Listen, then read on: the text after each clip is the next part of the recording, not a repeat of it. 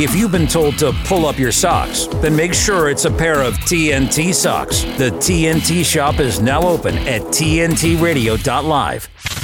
Dean Mackin on today's News Talk Radio, TNT. And g'day and welcome to the program. Okay, look how I'm dressed. For those of you listening, bad luck, you missed out because you're not yet watching us, but I shall describe it. I'm wearing a shirt and a tie, a suit, in fact. And I had a wonderful, really festive Christmas shirt to wear today. And I thought, should I wear it? I was going to ring the bosses and ask if it would be okay. And I didn't. I forgot. So I'm wearing this. But I had a really terrific Christmassy shirt to get myself and you in the vibe. And I forgot to ask. And I should have just worn it. You couldn't but love this thing. It was terrific. Very much like Chris Smith. You couldn't but love his show. And he'll be back. I don't know when he'll be back. I'm going to be back next Thursday. I know that, and I'm guessing Chris, being the hardworking individual that he is, he may well be. That could be the case. I don't know. So, but studio will tell me at some point during the program when Chris will be back, and I'll let you lot know. So, but I'll be back next Thursday. A lot happening this hour, and I absolutely enjoy each and every one of you coming onto the program every afternoon, having a listen or having a watch, as the case may be. It's Friday, TGIF Friday. We'll be talking to Omar Khan, global consultant to the stars, and he's got a lot to say on a range of issues that affect us here locally and around the globe. We're going to be talking to Paul McGowan a bit later this hour as well. And the topic today will be Ireland leading into the renaming and cancelling Christmas markets. And of course, the key part of Christmas is Christ. They are literally trying to take the Christ out of Christmas, make us a godless society. And which countries? The countries that were founded upon Christian values. So there's a group out there who hate Christians, who were able to infiltrate us somehow over the last 100 or so years, and they absolutely hate us and everything that we represent as a group. I don't know if it's racial, I don't know if it's as a religion, but they certainly don't like us very much, working very hard to stop us and to declare us as, you heard it during the news, domestic terrorists. Yes, if you have good old-fashioned values, if you are a Christian, especially if you're a Catholic, they have an intense dislike for Catholics. I'm one of them. Maybe that's why many of the Catholics I went to school with share similar common sense values to what I do. And whether you believe in a God or you don't, that's completely up to you. One thing I did like about the Catholic school system is that we got a bit of discipline. But the weird thing is all these views that we have, these conservative views, they didn't teach us any of those. There was no side to pick back when I went to school in the 70s and 80s. But all of us, or most of us, seem to be of that opinion. So what was it about the Catholic upbringing that led a lot of us to have the same views today, that we can't be brainwashed, that we see through a lot of crap? I don't know, but I'm sure we could get a psychologist on to explain that to us, what it was about that Catholic upbringing that makes almost all Catholics of yesteryear, certainly not today, because of the indoctrination in the Catholic schools, people who are switched on, people who know what they're talking about, and of course, you. Wherever you happen to be, if you're listening or watching TNT Radio, you can, of course, count yourself in the ones who are switched on. So what was it that was different about your upbringing, assuming you're not Catholic or Christian, that led you to the same beliefs that we've all come down to? Were we just less indoctrinated, or was it something that they've subsequently put in the water and dumbed everybody else down? I really don't know. I don't believe that is the case. My son drinks the same water, eats the same food as most of the young folks today, but would think very much like you and I do. So you could argue a good upbringing and maybe a healthy distrust of leadership. And I think you should question everything. I always think you should question everything. But one thing I do like to question, and South Australia should question everything when it comes to energy. They've had experienced what we shall, and I don't say might, I say will definitely experience by way of blackouts, extended blackouts, not lasting for just hours or days, but weeks. And again, I would really love to chat to, if any of you listening are in South Australia or who know somebody in South Australia who was someone that had to endure a few weeks without electricity, please contact me, dean@tntradio.live. Give me their number because I would love to get them on as a guest so they can tell people what they can expect if we don't be more vocal about this climate madness. And when I say vocal, I don't just mean contact your local, MP. That won't do anything. They're puppets. They're bought and paid for. They serve their masters. They certainly don't serve you. I'm talking about educating your friends, the friends who are not yet awake, because without all of them on board, this is going to pass. And by the time we realise it's a mistake, it's going to be absolutely too late. And that's what they're doing in South Australia. They're pushing 425 million, almost $500 million, always talking in billions. So let's go $0.425 billion on a hydrogen plant. It's going to be based in Tailem. They're saying that it's going to create 300 jobs. No, they're going to borrow money to pay for these 300 jobs, and we'll be paying the interest on that. We won't pay any of the principal off, of course, because we're getting into more and more debt. Your grandkids will be paying the interest on that. And a $425 million project, they're saying it could turn 200,000 tonnes of landfill into green hydrogen annually. So, okay, to burn off landfill, apparently great for the environment. Yeah, right, landfill, rubbish, junk being burned into the environment versus coal, which I think is a lot better value. It's got a proven track record. I think we're doing okay. We've got some very nice, clean coal power stations these days. And the Chinese and the Indians, they know that because they're building them in record numbers. But no, the Adelaide University of Research says projects like this are essential for reducing carbon emissions. It takes more energy to create hydrogen than it's going to create. And getting it from point to point storage, it is a dangerous thing to store. Wow. When that goes up, well, I think you've seen the videos going back historically. You know what happens when you let hydrogen go bang? It certainly does. But yeah, it's all a fallacy. It's all a pipe dream. It is the pot at the end of the rainbow. You'll never find it. It'll never work. But that's okay, because all it really is about is borrowing money, getting us into debt. And then when we can't pay that debt, those who we are indebted to shall come and take the lot. Our country won't be then. And some could argue isn't anymore. Now, do you have an upcoming event? That could be a community event, a rally, a march, a festival, or even a fundraiser that you could do with some free publicity. Then TNT Radio wants to promote it for you. We are encouraging you to get onto the What's On event calendar, and that's on the TNT Radio website, and you can submit your event details, and then we will get the word out for you right here on TNT Radio. There's a lot going on, so it's important to stay informed and up to date. Get ready, because here we go. At the top, 30 minutes past and when it breaks. Today's News Talk Radio, TNT. The wonderful Gemma Cooper will be joining us. In fact, she's already there. And Gemma, I'm not hearing so much. I mean, admittedly, I'm reading times 10 the Australian news articles, but I do like to get on to Sky News UK and other UK publications. But the one thing I don't hear much over there is talk of hydrogen. Are you hearing it locally?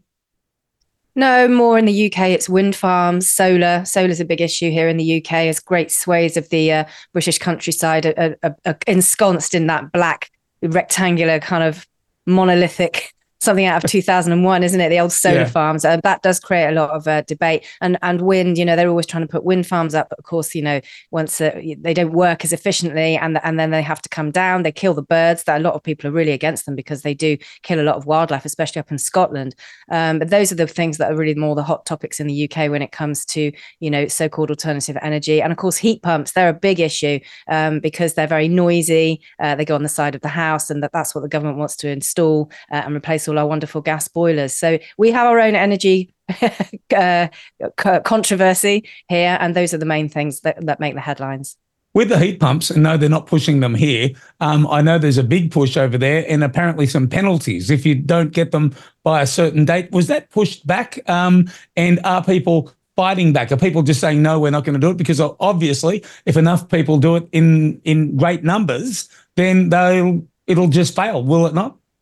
Well, of course, Rishi Sunak said he was going to push all the net zero targets back to 2050, and 2035, and all different things that had different dates. But we moved away from 2030 quite swiftly. And I think he was certainly responding to the public mood ahead of what we now know will be a general election in the UK next year. Whether or not that's enough to secure him any votes, because I think a lot of people think, oh, he's just saying that, and that just to keep, governments say all sorts of things ahead of elections, don't they, to stay in power. And once he's in power, oh, sorry, you do need your heat pumps tomorrow after all. all. You do need to get your electric car by next week, after all. So it's a difficult one. But yeah, I mean, there's a huge groundswell of feeling here in the UK that people want to hold on to what they've got in their homes, and there's been a lot of controversy about the noise of the heat pumps, and they break noise laws. And so if you live in a terraced street, which a lot of streets in England are, still Victorian terraces, if every single house has a heat pump, the noise is going to be like this, vroom, vroom, vroom, vroom, all day, and that's people that can't happen. So already it's not working before it's even been installed because it's breaking the law. So yeah, there is a pushback. The government's recognized that. They're making all sorts of the right noises. Whether they stick to it remains to be seen. Yeah, it sounds horrific. Also, you could argue it's part of the pantomime that they put on Sunak, knowing full well, according to all the numbers that we're getting here, and obviously you're getting much more imminently, quickly over there in the UK, that he's got a snowball's chance in hell of getting re-elected. So he can say that, give the party some sort of conservative legitimacy, if you will, knowing full well that when the Labor Party get in, they're just going to roll that back and say, oh, no, it's full steam ahead at bugger 2030. Let's do it next year. I'll just roll it as far forward as they can, because it is all about getting us into debt and just undoing everything that we've created as far as a reliable grid that we have and currently enjoy. But no, this nonsense, it's going to push on. Yeah, it is. And more and more people are sticking to wood burners, actually, even though that's, but you can only burn a certain type of wood and all of that. But people are really moving back to more traditional means. I think that's more of an indication that a lot of people really, if they have the skills and the courage, would like to go off grid. I really do think that is a case with a lot of people here in the UK. It's very difficult in the UK. We don't have the land. The rules are really, really strict in England. Wales is about the easiest country, I think, if I'm not mistaken, to try and get a parcel of land and to live away from the system. But yeah, the rise in wood burners, even James Freeman, we talked on the Freeman report, he's just recently had a wood burner installed in his property. And he's saying how wonderful it is. The whole family, they don't watch the telly. They just sit around the fire in the evening and talk and read, just what you're talking about, actually, Dean, old-fashioned upbringing, old-fashioned family values, and what you were saying about being brought up in the 70s and 80s, we're exactly the same generation, you and I think I know what it is. You're saying you went to a Catholic school. I think it's not just that, it's the fact that we were the last generation to really escape technology, because in the late 80s and then into the 90s, there was this explosion of the computer games, mobile phones. That, I think, is what sets us apart from the generations to come after us. And I have been struck, and I don't know if you have, but here in the UK, the amount of middle-aged people from our generation that have made up the freedom movement, people that were just leading very quiet, sedate, normal middle-aged lives, suddenly have become galvanized into activism. And they're all people like us who grew up in the 70s and 80s. So there was something very special about that time, I think. Yeah, it was. You could be right. I was going to counter that by saying I was the kid who at 8 years of age did a paper run, saved up for, I think it was a TRS-80 computer. I had computers way before the Commodore 64 and all the rest of it. And I spent an inordinate amount of time on those computers. But unlike the kids of today, my own son included, where I balanced, I would make some money using my computers. I would then go and buy a BMX or a trail bike, and I played football, and I was out with the kids all night, all day, doing what kids did back at the time, and mingling and exchanging ideas, I think might have been a big part, rather than that insular thing that the kids do now. They stay in and the only ideas they get are from the video game. So it's quite horrific what's going on. And I think we as parents, we put, the safety of our kids. Yeah, the video games keep them off the street and whatnot. But I mean, at what cost? At what cost?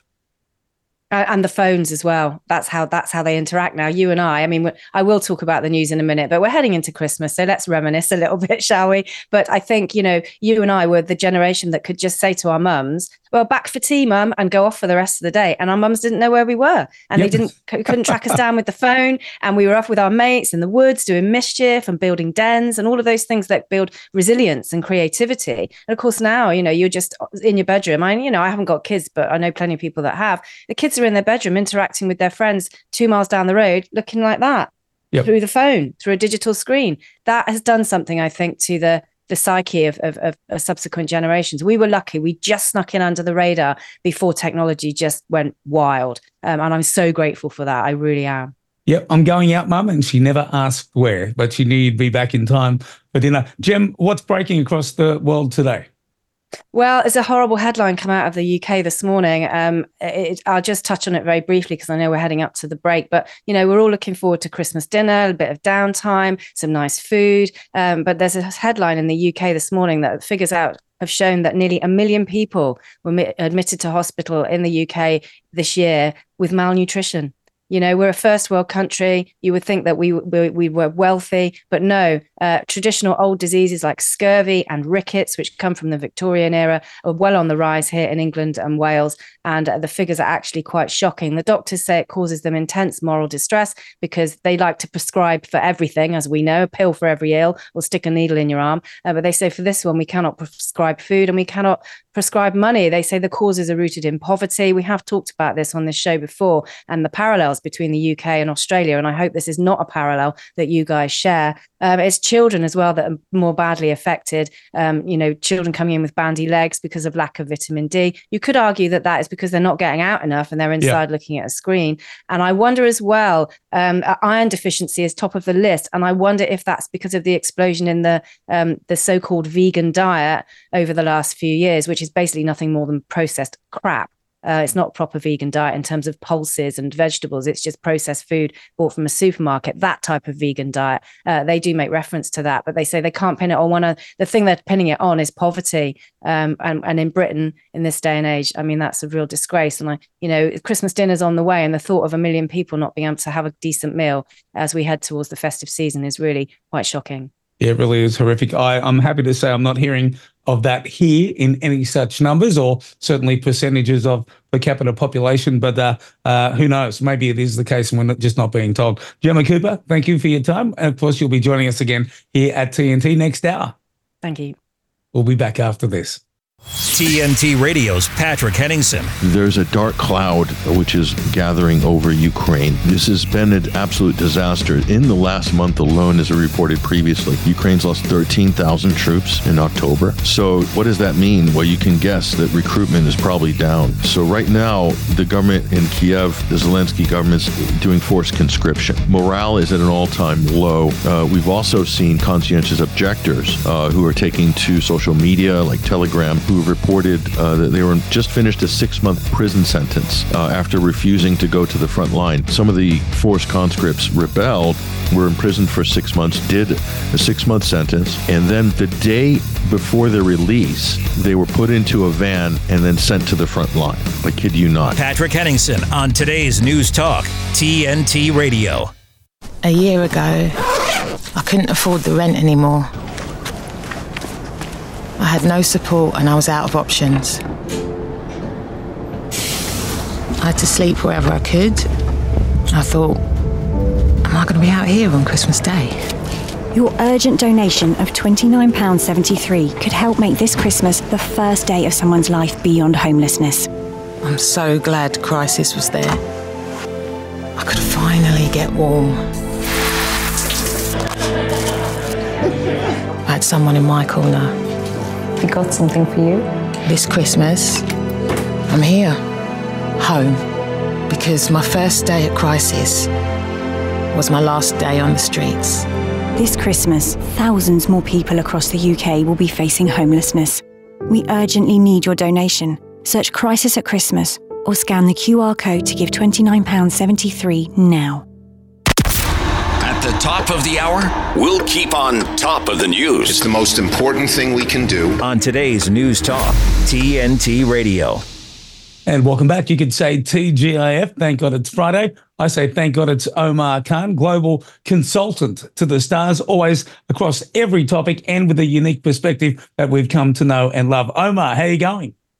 Good. I lost power as they were switching me to you, but we were not going to be stymied. We're back and in time, just in time. They can't stop us, mate. We'll pedal a generator under the table with our feet if we have to get the word out here on TNT. And again, mate, I always thank you. It's always a terrific part of my Friday afternoon when I get to hear you. And I always leave the program far more knowledgeable than when I came here because I get to chat with you. What's happening in the world today? Well, there's so much afoot, as you know. You have the Trump Colorado case almost destined to head to the Supreme Court.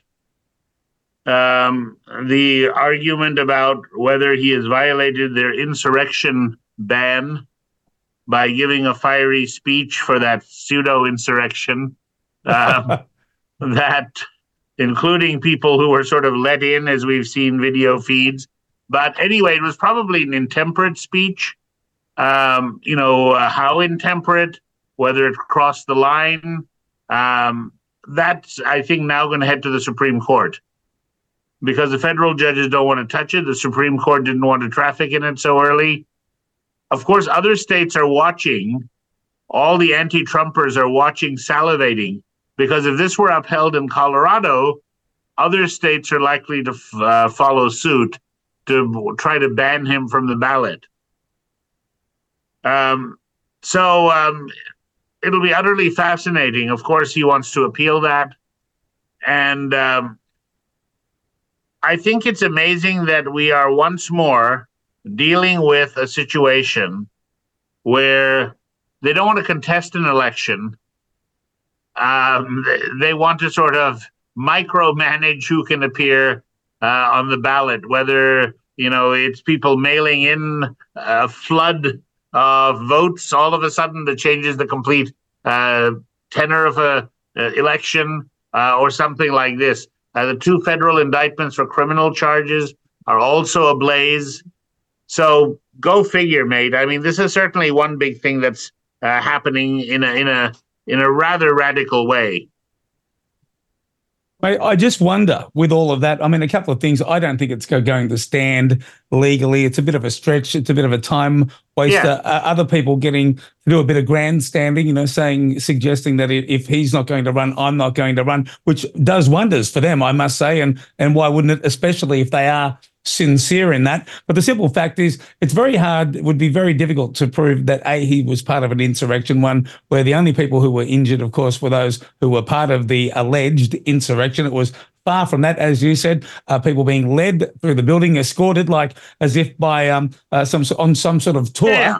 And mate, it just doesn't read. And he made that explicit call to people not to get violent, not to escalate it. If anything, he disarmed what could have been a possible situation. The other thing that is a key giveaway to whether it was an insurrection or something else is the expression on the people's faces, especially those who went inside the building. And typically most of them were, they weren't running, they were walking, they were smiling from ear to ear. They were very casual. They didn't have weapons. There is nothing to suggest that was that. The fact that anybody in the media is still pushing the narrative that was indeed an insurrection is not only a lie, it's an insult to the intelligence of anybody they're saying it to.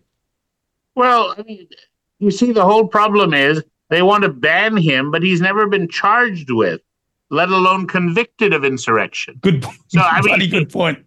Right. So if I just even leave aside all the excellent analysis you did, which I fully on board with, the fact that, it doesn't gel, but you never even charged the guy with it until he was running and was leading in the polls. And so you didn't charge him. You had all these years. So what were you waiting for? Waiting for a desperate moment? Yes. I think that's, this is, and they call themselves democracy's saviors.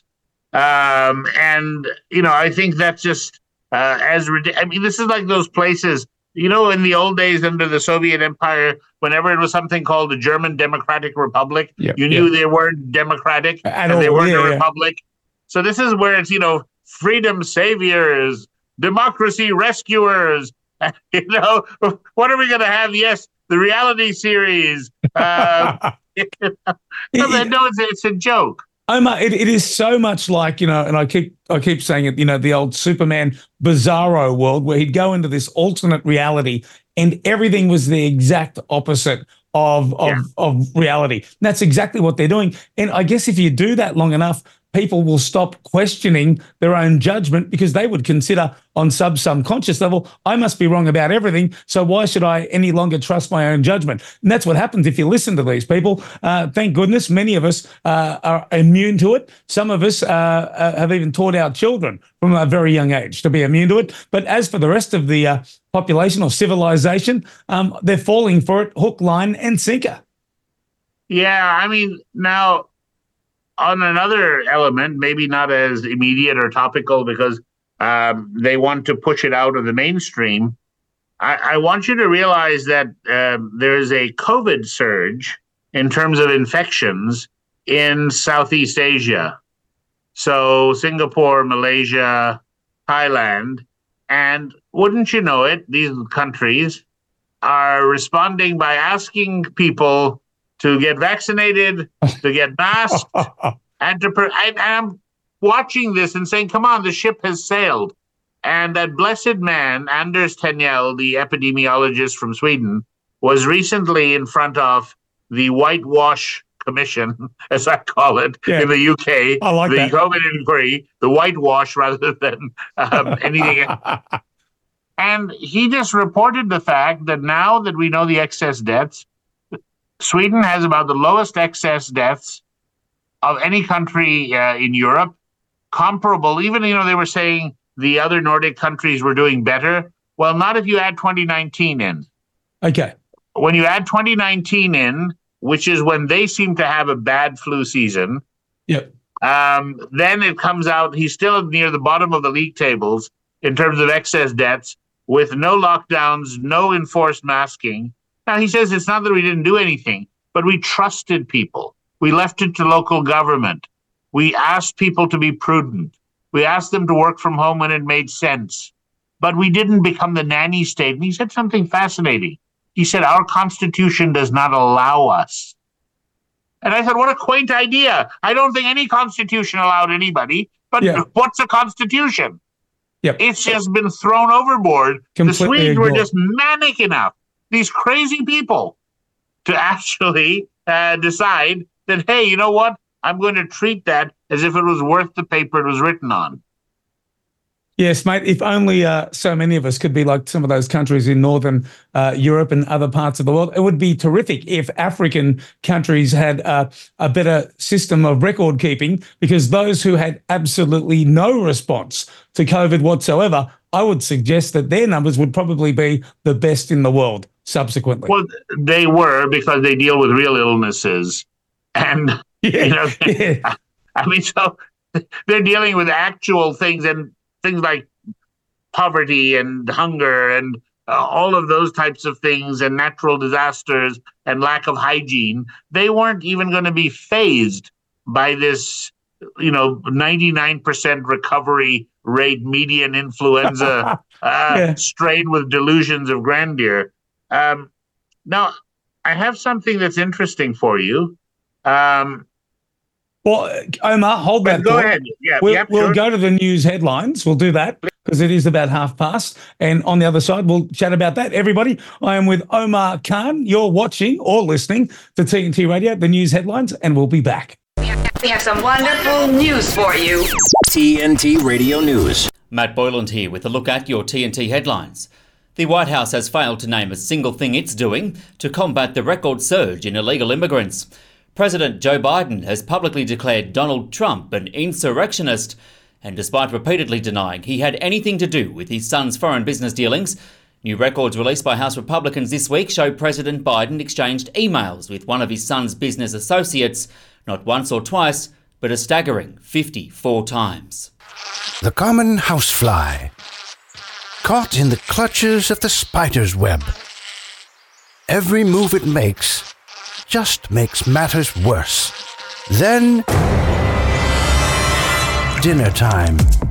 Feast on the captivating stories, videos, and helpful information on our website. Whoa. Dinner's ready. Oh, man. Escape is futile. Just one more video. Get stuck in our web. TNTRadio.live. And welcome back to the program. I hope you're having a terrific day. And if your day is just beginning, enjoy it. The weekend coming imminently. I know many of you probably will be having next week and probably some subsequent weeks off. And I'd just like to take this opportunity, and I'm sure I'm speaking on behalf of Omar, to wish you a very Merry Christmas. And if you're on the online chat, let us know what you're up to. Of course, you can send an email to me, dean@tntradio.live. We're going to get back to global consultant Omar Khan. Hey, mate.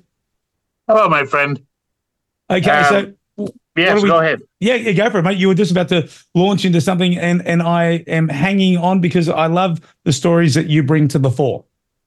Well, what's happened is that there's a letter from India literally saying, stop WHO's pandemic preparedness tyranny. I love it.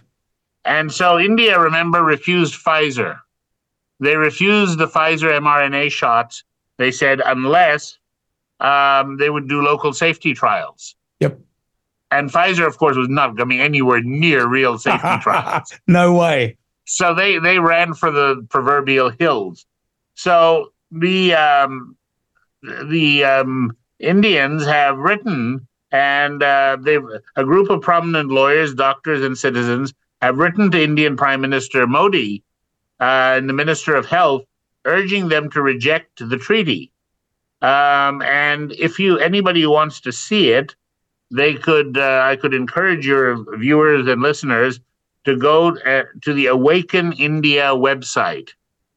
It's called Awaken India. Yeah. And it says WHO Pandemic Treaty Ultra Virus of the Constitution, basically saying that it violates, again, there's that quaint term, constitution. Yeah. Can you imagine? Even the Indians have found a constitution. I shouldn't say that. They're very constitutionally scrupulous compared to some of the avatars of the Constitution. Oh, don't we all know it? Yeah. But basically it says that it violates the fundamental rights of the citizens of India.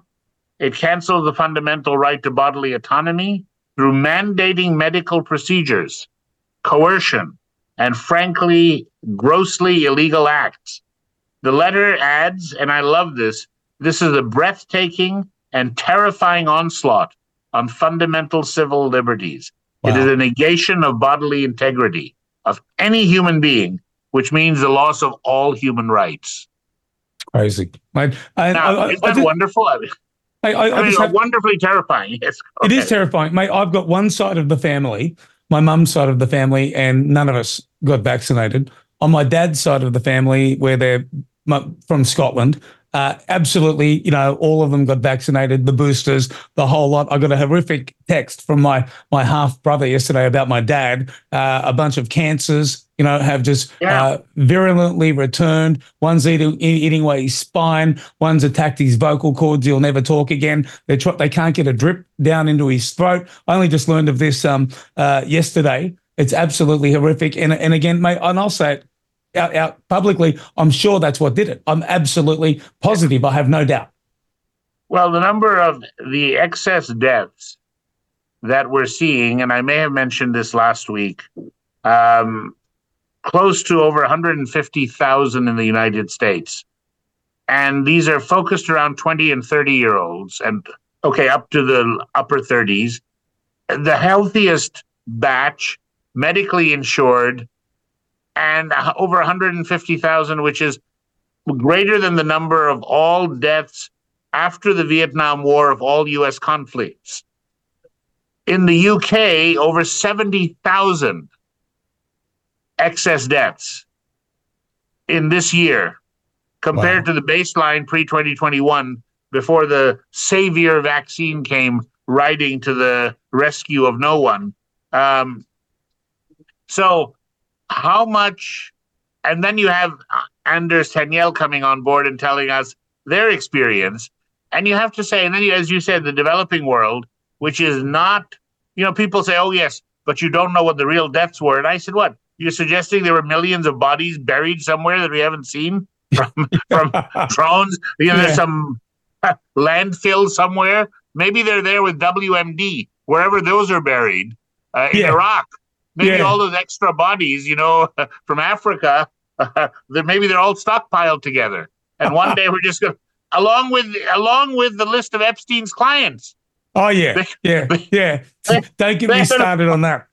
They should all be together. Yes, go ahead. I've got to say something. The one thing that we were severely lacking, and I'm not saying it, after the fact, I've got audio of me saying it in 2020 on commercial radio here in Australia. the one group of people that we haven't got involved in this equation are the most important group, and they were statisticians who could have told us how real a threat COVID was, how likely the upcoming vaccine, and it was upcoming at the time, was to be safe. Compare the numbers, do the numbers. And the reason I say that is when you talk about life insurance and people who have died, these life insurance companies have a very, very tight equation that is based on years of a certain amount of people dying. It's how they make money. And I guarantee they've lost an absolute fortune over the last couple of years. We're going to see those numbers rise. Well, those dramatically. actuaries are the ones who are giving us these excess death numbers, wow. By the way. Yeah. Right? I mean, so to your point, when I say 150,000 plus in the US, 70,000 plus in the UK, those are coming from actuaries. Oh, so they're feeling it. They're feeling it in their pocket. Yeah, they need us to know.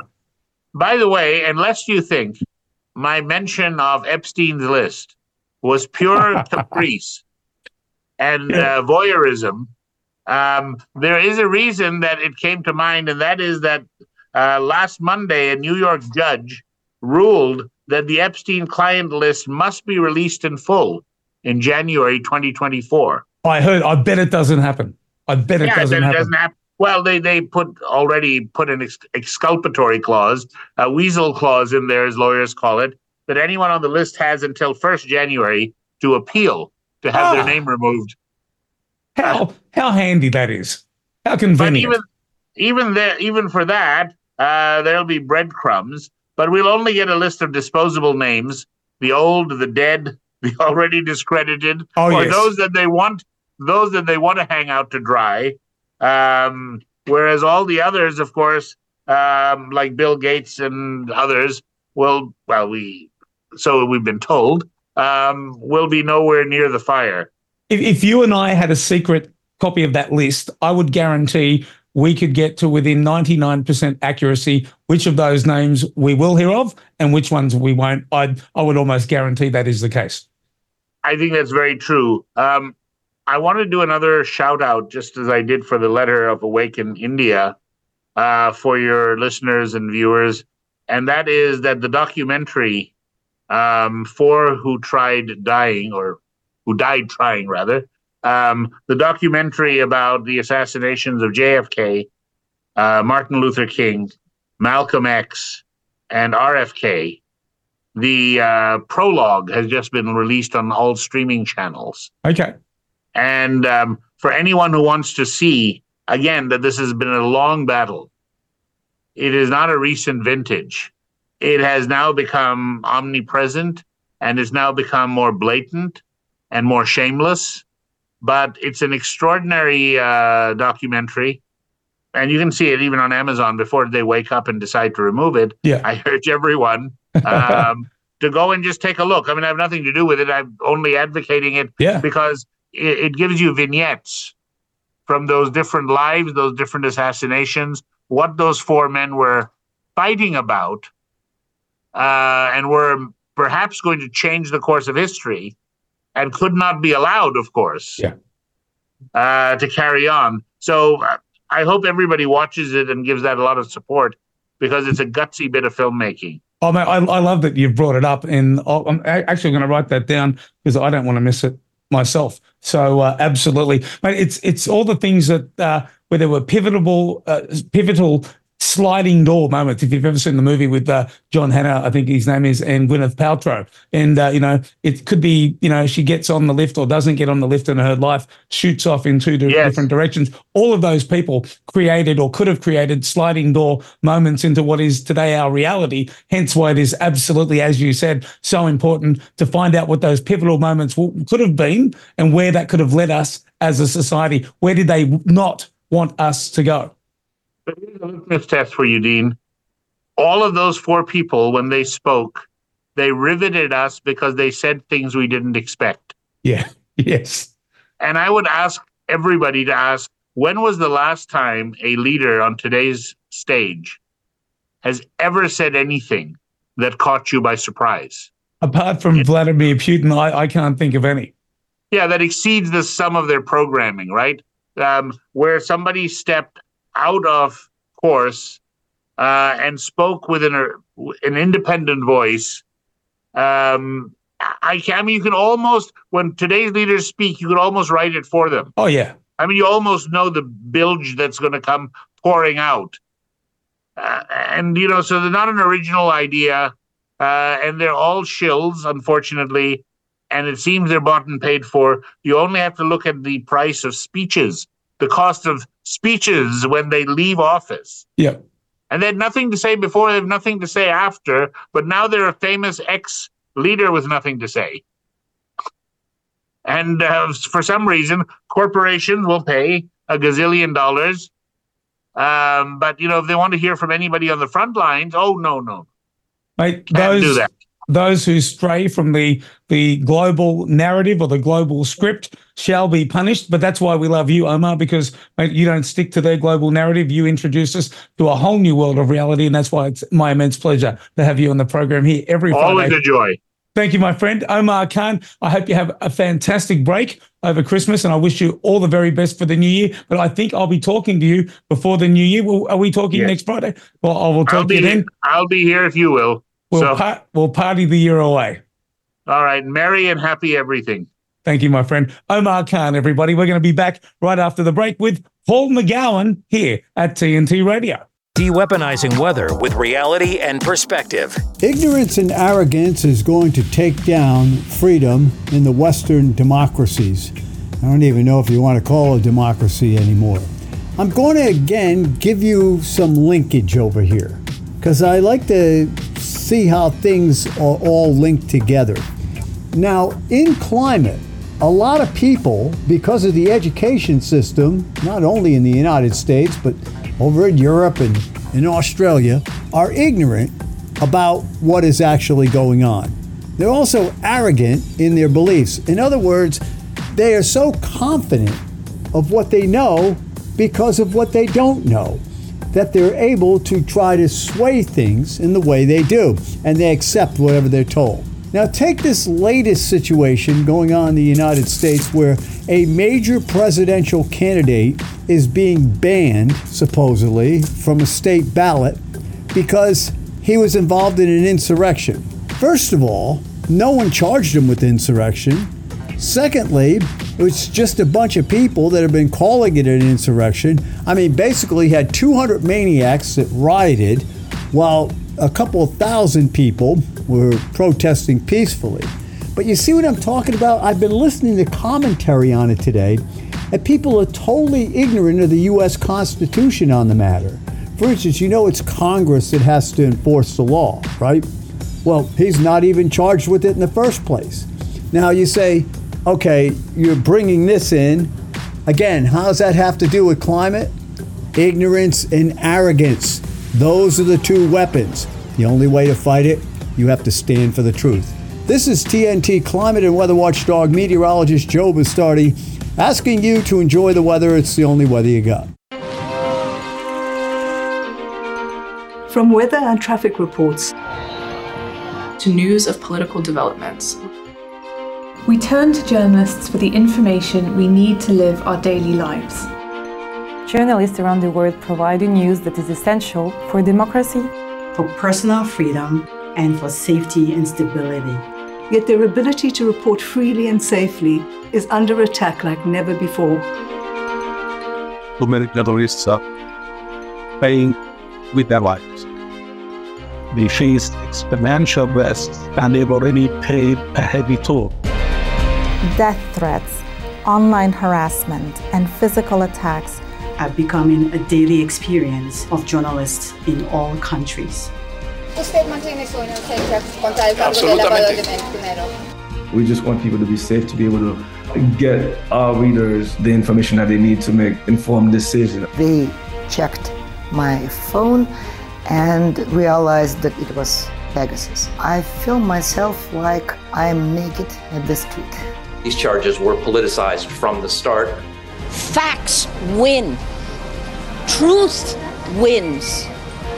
Justice wins. C'est énorme pour moi d'être là, d'être libre, surtout que je ne m'y attendais pas du tout. Stand with a free press. Stand with journalists whose reporting won't be silenced. Press freedom is your freedom.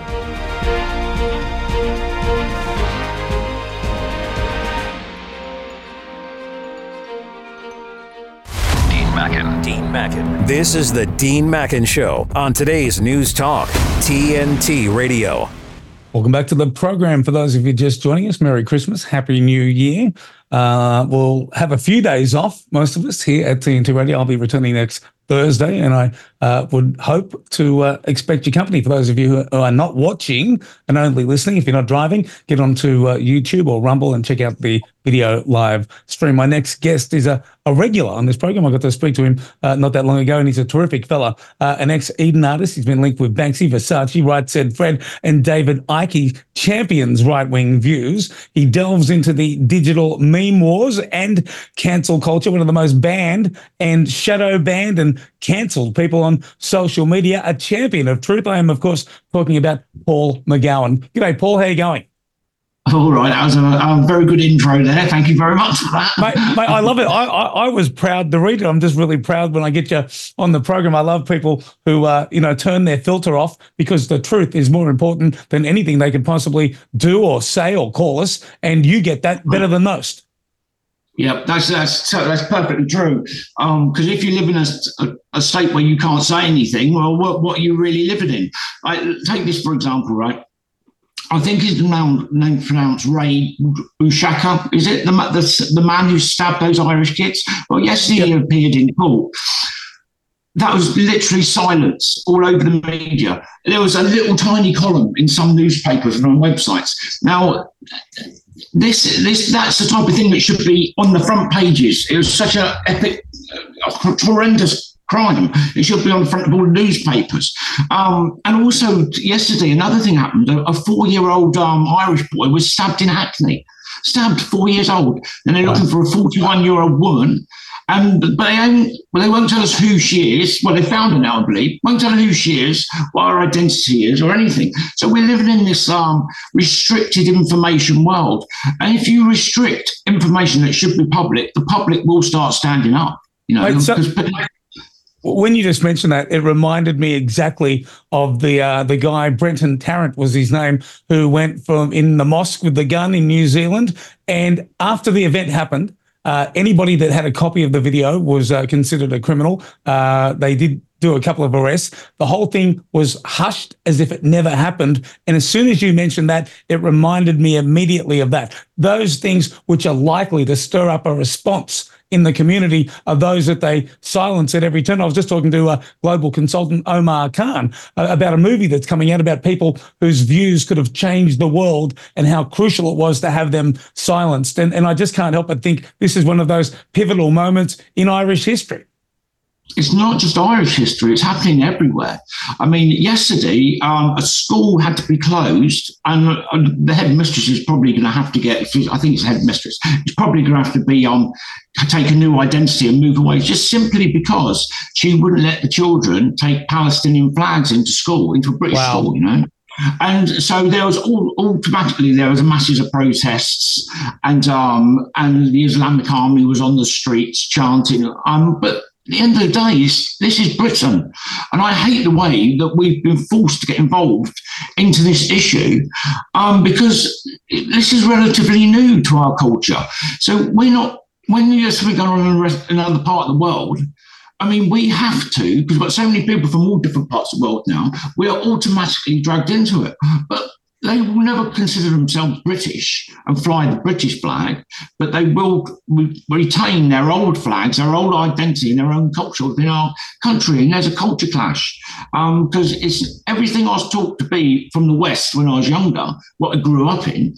Everything's been flipped on its head. I mean, look at, for instance, look at the Christmas markets. Christmas markets are massively popular in the UK. And all the Labour councils have shut down their Christmas markets. I mean, the list is huge for them. But the reasons they give are things like there's too many people, they're too popular, we can't guarantee people's safety. But we know what the real reason is. That's why half the Christmas markets have been renamed winter markets, because they're scared of some terrorist attack. And when did we start curtailing to terrorists? When did we get down on our knees to terrorists? You know, I'm not going to do it, and I don't think anyone else should. And I think this has to change, because we've got two-tier policing. We've got it's almost like we've got multiple different cultures in one tiny, tiny country. England's tiny, Wales is tiny, Scotland's tiny, Ireland's tiny compared to the rest of the world. And we've got so much going on here. You know, it's just, and you get statements like this from Pauline O'Reilly. It starts with the Minister for Justice, Helen McKentry, I think her name is, and we are restricting people's freedom. And Pauline O'Reilly's response to that was, we're doing it for the common good. Well, whose common good?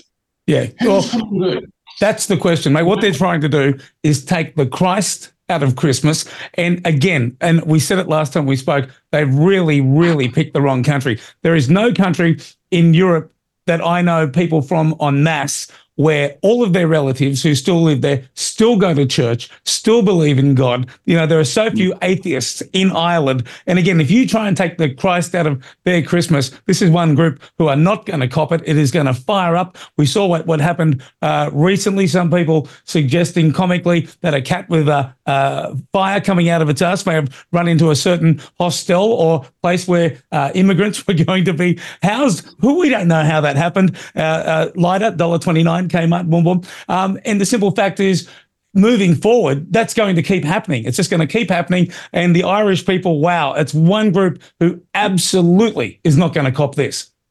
Yeah, because they are very religious people. And but even thinking back, you know, we are all Christians. We've been brought up around this concept of Christianity, and our entire society is based on that. So when you have these culture clashes coming out, they are things that I find abhorrent, some of them, absolutely abhorrent, you know. But I just don't know what we're going to do about it unless we start doing repatriation programs, because everyone that seems to come here never seems to go back. And the reality is, we've got housing crises, we've got NHS crises, we've got all these, our infrastructure is totally, it's creaking, it's just about to collapse. It feels like you go out and nobody's really positive about the state of the country, because we don't really know what's going on, because the politicians don't listen to us at all. They don't. If they had a referendum on migration, they know what they'd get as 1,000%. Yeah, it would be crash. But they are taking orders from above. They're taking an order from above, the WF, and that's who they are taking them from, because it doesn't make sense. Like, all right, take the Conservative Party, who I hate. The only people I hate more than the Conservative Party are the Labour Party. You know, I can't stand them. But the Conservatives are importing people to vote. Only up below 20% of those people vote for them. Yeah, below 20%. So the Conservatives, who are total retards, basically they're going, come on in. I know you're not going to vote for us. Oh, we're taking a few million of you for Labour. I just can't believe how dumb the Conservatives are. And if Rishi Sunak did actually get those boats, put people on another boat driving straight back to France tomorrow, the Conservatives would win the election. Win the election. But I'm sort of wanting to see the Conservatives implode, because I'm just going all out for Reform UK, you know. See, I mean, the people I blame, I'm not going to blame the duopoly. It's one group pretending to be two. It's a pantomime. The people haven't figured it out yet. How they haven't, I don't know. They must, I mean, our IQ in Australia, I used to use it as an insult. I used to say, mate, you're a double-digit IQer. That's our average IQ is 99.4. Now, I can't even use it as an insult. It's our average IQ. And until we wake up to this duopoly and, I'm going to vote for them because they don't believe in climate change. They don't believe that, you know, a man can be a woman. These are all constructs that have been designed like a magician. Watch this hand while this hand does the trick. And we haven't woken up to that. And if we haven't woken up to it by now, when the hell are we going to wake up to it? Because I'm absolutely fed up with the amount of imbeciles who are part of our population who get to vote. And it should be, I wish voting was bloody well IQ tested. Wouldn't that be terrific? Well, yeah, it would be funny. It would be funny, but hardly anyone would be allowed to vote. That's fine. I'm happy with that. The school system's collapsed. I mean, in my old school, Hartsdown, they asked me to go back and do a little talk for all the children, say what you can do in life and all that. And when I got there, I asked, because you can't recognise the school. It's just graffitied everywhere. It's a dump. And I said, how many people from different nations got here? They said, in the playground, there's 21 languages spoken. Wow. In one playground, 21 different languages. Well, mate, how do you do that? How do you cope with that? Do you know you there's jobs being advertised, but only for people that can speak Urdu. You can just go on the internet, say in Birmingham, this is ridiculous. And half the time I don't even know what's in the shops. Because you can't read the writings on the front of the shop. Hey, Paul, the problem with getting you on my program is I enjoy talking to you way too much. You fire me up and you make me, come out of that hole where you cross the line between professional and being overly truthful, and you bring that out in people, mate. And that's why I think you're terrific. That is why they try and ban you everywhere on social media. And that's why, Paul McGowan, you are welcome on this program as often as you'd like to come. Everybody, Paul McGowan, an absolute champion. Mate, thanks for coming on the program. Thank you. We'll be back after this at TNT.